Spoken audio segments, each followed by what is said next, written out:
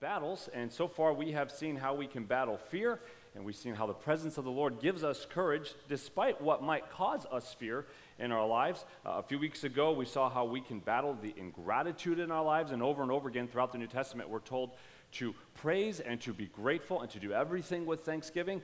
Last week, we saw how we can battle depression and discouragement. We looked at the life of Elijah and saw how God led him to walk through that season in his life and how we can walk through that too. And this morning, we are going to look at how to battle apathy. How to battle apathy. A simple definition of the word apathy simply means an absence or suppression of passion, emotion, or excitement. It's a lack of interest in or concern about something. Now, the difficulty with apathy, though, is that it's not always easy to recognize in ourselves, is it? I mean, I haven't met a lot of people who just were like, yeah, I'm pretty apathetic about things that I know are important. No, it's pretty hard to recognize in ourselves. Oftentimes, it's caused by discouragement or depression. We looked at that last week. I'd encourage you, if you want to go back and look at that, if you feel like, man, maybe I'm being a little apathetic. I don't care as much as I should because I'm just discouraged. Go back and re-listen to last week's message. Sometimes we kind of slowly fall into apathy because we're filling our hearts and our minds with things that are of little consequence. And as a result, we kind of entertain ourselves into indifference. But I think one of the large causes of apathy is the fact that we're constantly bombarded by problems. And as we're constantly bombarded by problems that often seem like they are outside of our control, we get so overwhelmed with them that we no longer have the capacity to care. And what happens is we no longer have the capacity to care about things that are in our lives, things that we should care about, things that we do have some measure of influence over. And I think all of us coming out of what we've experienced in the last year and a half, we're going to be faced with this temptation. It's going to be very easy to become apathetic and not even realize it because we've been bombarded with problems and issues and struggles and corruption and tension, political tension, and everything that's been going on in our country, the sickness and the disease and everything that we're told to be afraid of. We've been bombarded constantly by these things, and so many of them seem like they're just outside of our control, and if we're not careful, we'll subconsciously go into this kind of self-preservation mode and just turn ourselves off from caring even about the things that we can do something about. You see, the problem with apathy is that it allows problems to perpetuate. It keeps us from living on mission for God in areas where we can make a difference. Now, I'm not saying all of us need to leave here today and go be social media warriors and quote-unquote advocates for everything that comes across our feed. That's not even realistic or possible, but we can't allow ourselves to be lulled into apathy either. God has allowed certain issues into our lives, into our sphere of influence, so that we can make a difference in them for His glory.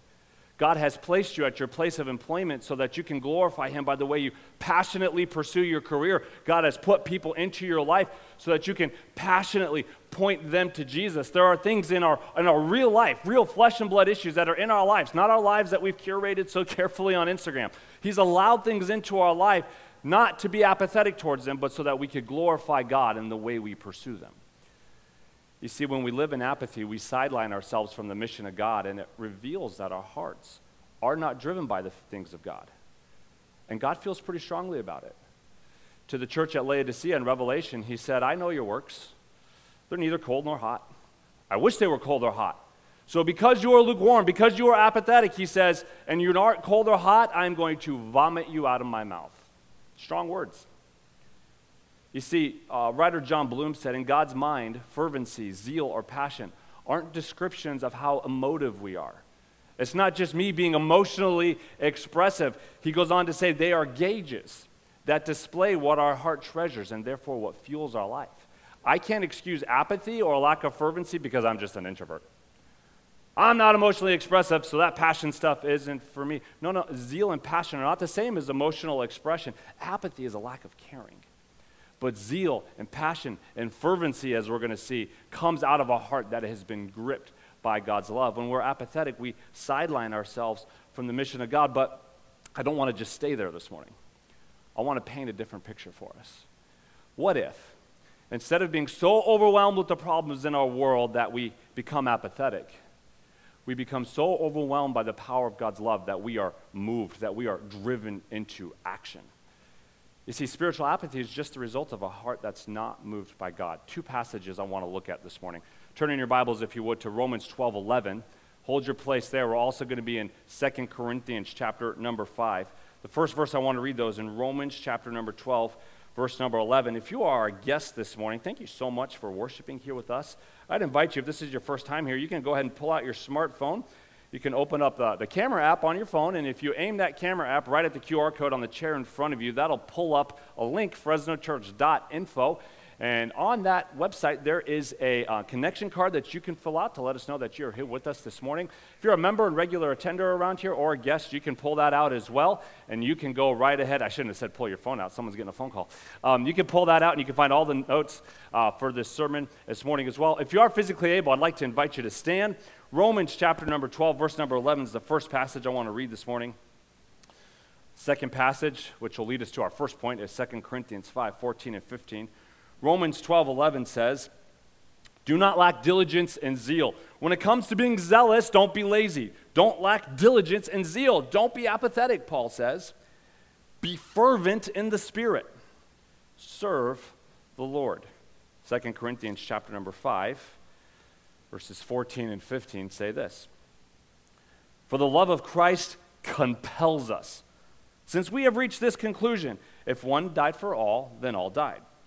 Because Christ died for all of us, when we accept Christ as our Savior, we are now dead to our sins in Christ." Verse 15, he says, "And he died for all, so that those who live should no longer live for themselves." So when we get saved, we die, our flesh dies, and then we're raised to walk in newness of life. And he says, "But for the one who died for them has been raised." Because we have been raised to life, Paul says that we should no longer live for themselves, but we should live for the one who died for them and was raised. Let's pray this morning, and then we will jump into unpacking these two verses. Father, we thank you so much that you did die for us. And Lord, I pray that as we consider your love this morning, our hearts would be gripped, our hearts would be moved, and it wouldn't just hit us on just simply an emotional level, but Lord, that it would drive our lives into fervent action for you. We ask this in your name. Amen. You may be seated. The first thought, the way we really battle apathy this morning is our first thought this morning, and that is very simply, awaken your heart to the fullness of God's love. Awaken your heart to the fullness of God's love. The Apostle Paul says, it's the love of Christ that compels us. As one Puritan writer said, he said, when we meditate on his amazing love and see how he gives us all his wealth and power, our souls may well faint for joy. He goes on to say, if we could open the storehouse of Joseph's granary and see the plenty that he has stored up for us, we would be so overwhelmed by his love. He goes on to say, our minds can't fathom it, our hearts can't contain it. Who can endure the weight of God's love? You see, the love of Christ, his love for us, is not just this emotional support blanket from when we're having a bad day.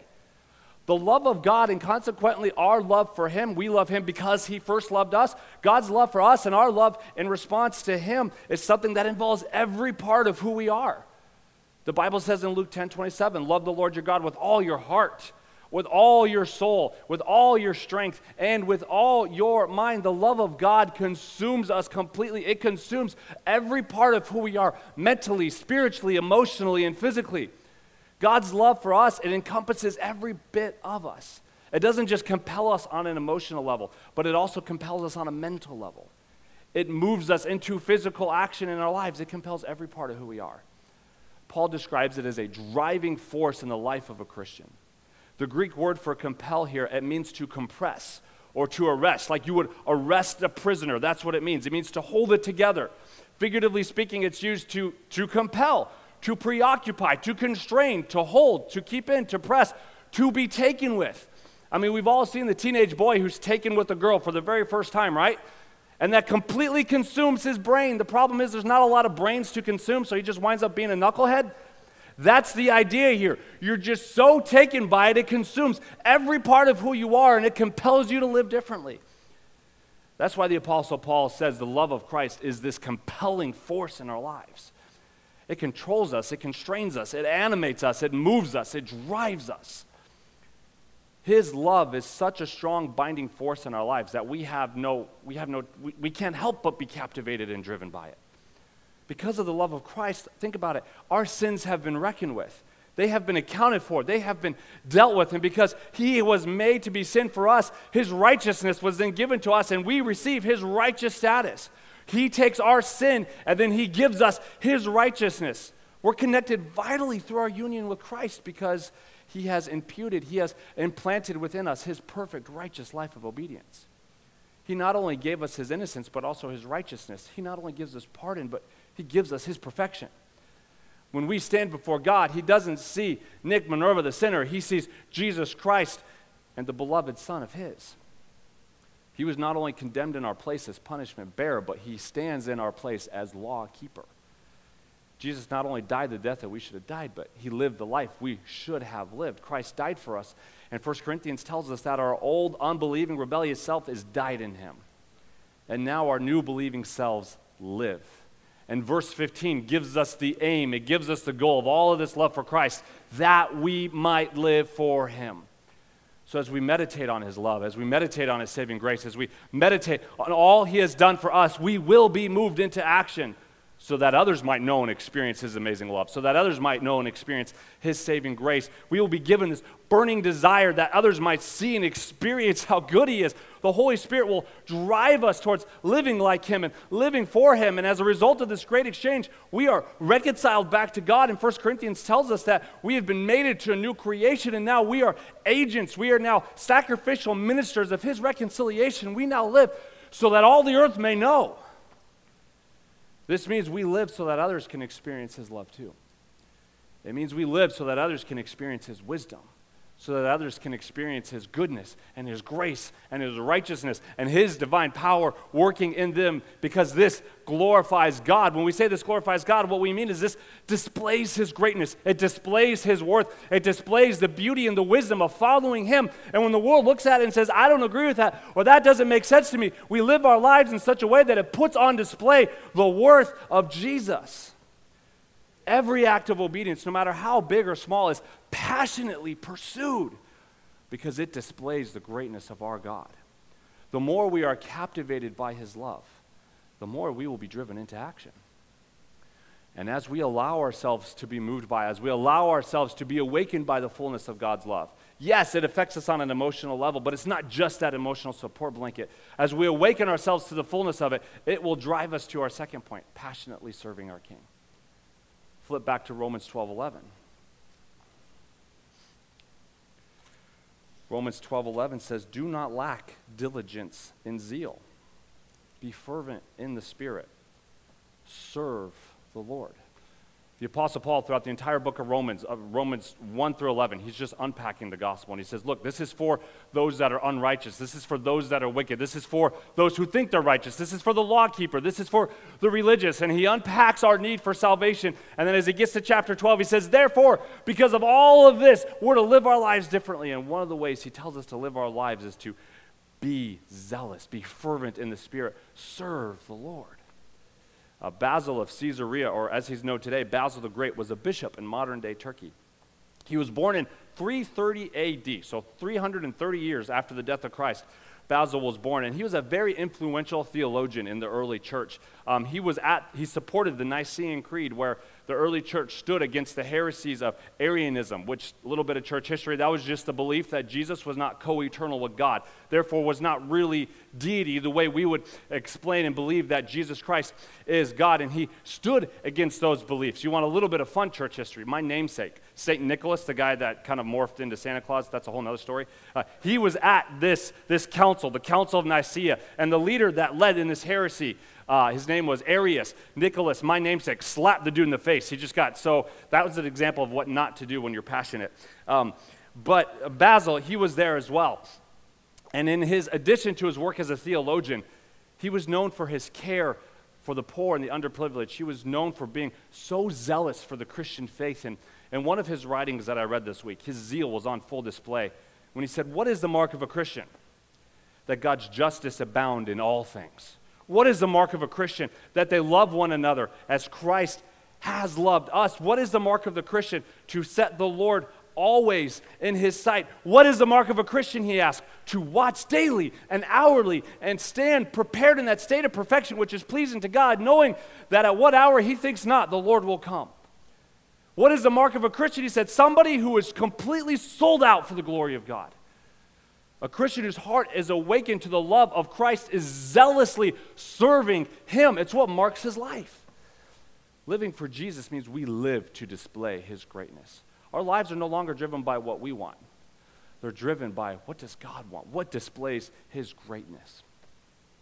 Now, it's important that we take a moment and realize that when we're talking about serving God, our minds kind of instantly have a preconceived idea of what is serving the Lord. But I just want to say, for the Christian, everything we do is an act of service to God. Our jobs, the way we parent, the way even we have fun and take vacations, everything we do is service to God. If you go all the way back to Genesis chapter number 2, the Bible says in verse 15, the Lord took man and placed him in the Garden of Eden, and he gave him 2 jobs, to work it and to watch over it. The Hebrew word for work means to serve. God put Adam in the garden to serve God. Right from the very beginning of creation, we see that God gave man meaningful work to do. This was before sin entered into the picture. And because he was created in the image of God, Adam, like God, was to be a worker. Without the curse of sin, work was this undiluted blessing. So, from the very beginning of creation, mankind's purpose has been to serve the Lord, to work.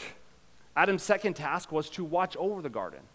This verb is used throughout Scripture to refer to the action of God towards his people.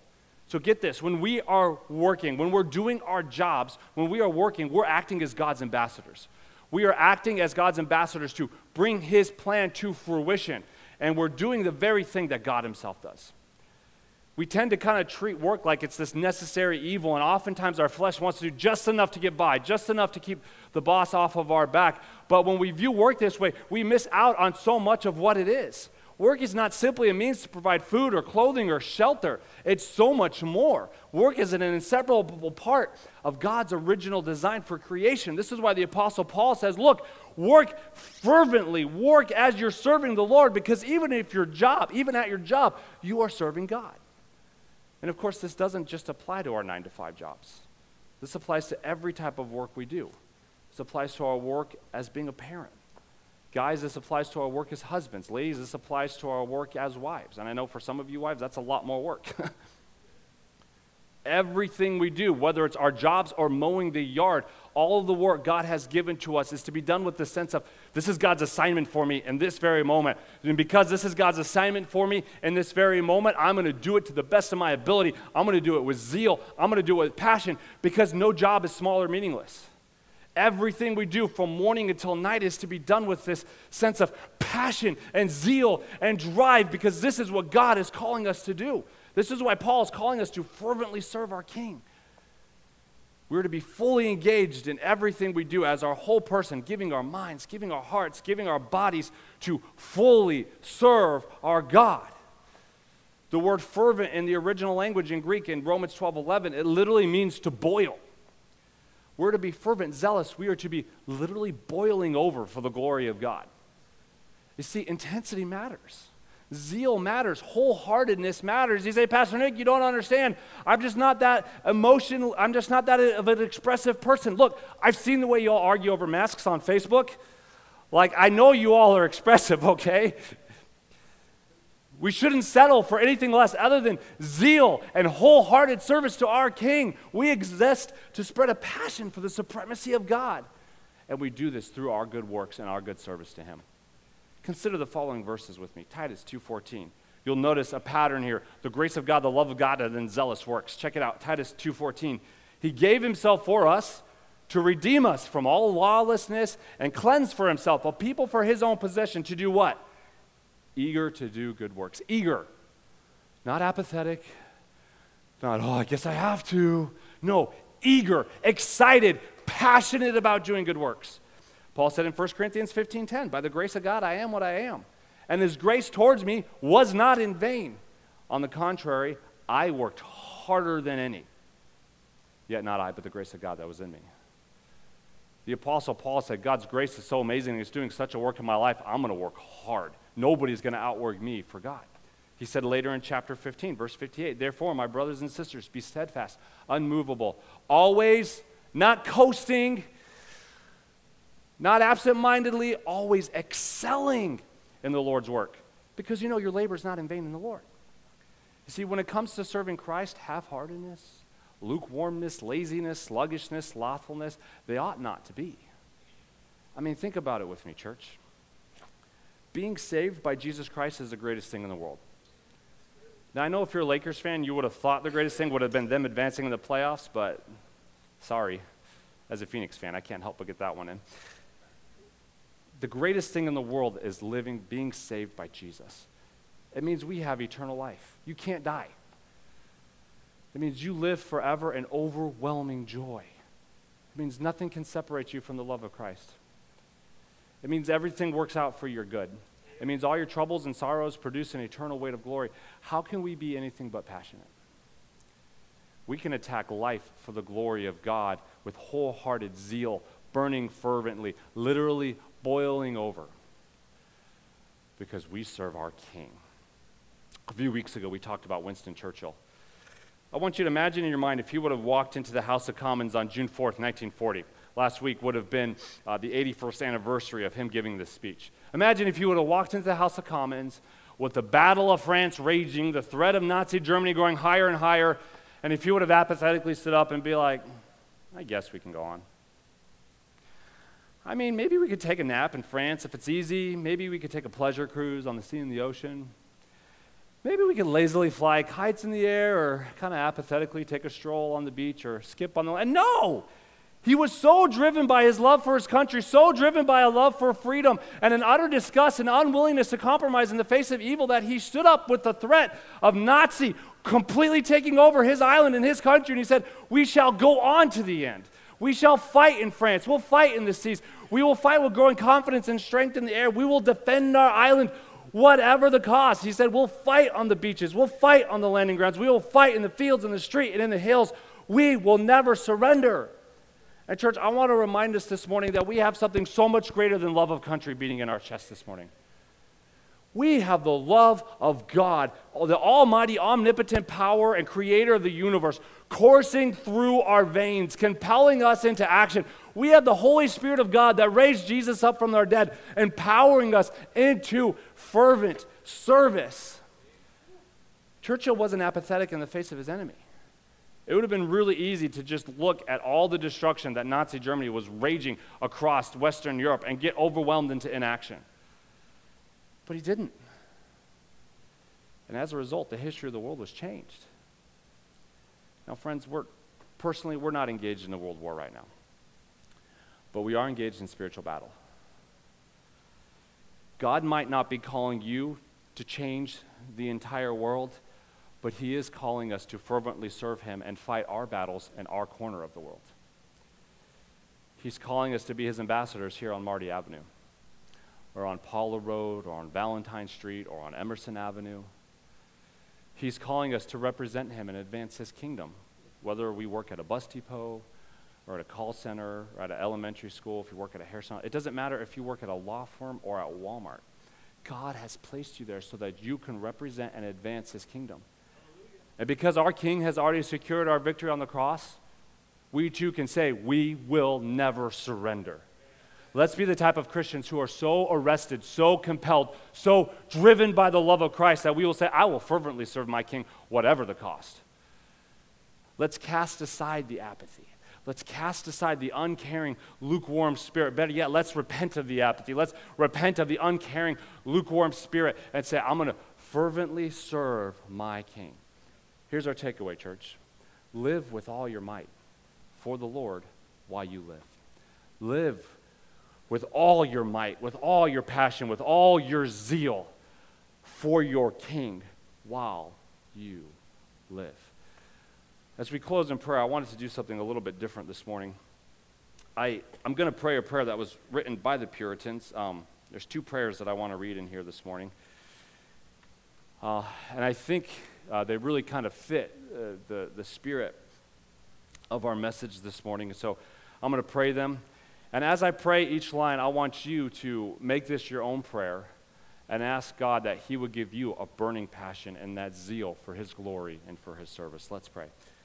Oh Lord, we bless thee that the issue of the battle between thyself and Satan has never been uncertain and will end in victory. Calvary broke the dragon's head.